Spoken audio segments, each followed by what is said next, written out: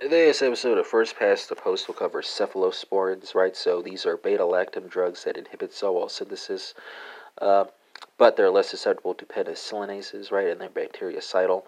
As far as the clinical use is concerned, it will be helpful to divide cephalosporins into different generations, right? So first generation cephalosporins, right? Those are used to combat gram-positive cocci, Proteus mirabilis, E. coli, Klebsiella, and Pneumoniae. Second generation cephalosporins, those are used to combat gram-positive cocci, Haemophilus influenzae, Enterobacter, Aerogenes, Neisseria, Proteus mirabilis, E. coli, Klebsiella pneumoniae, and Serratia marcescens. Third generation cephalosporins, those are used for serious gram-negative infections that are resistant to other beta-lactam drugs.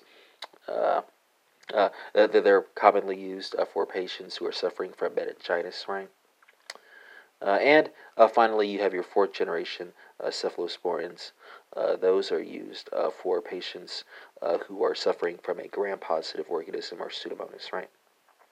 Uh, and in terms of toxicity, right, so patients taking cephalosporins, they can unfortunately come down with a hypersensitivity reaction, right?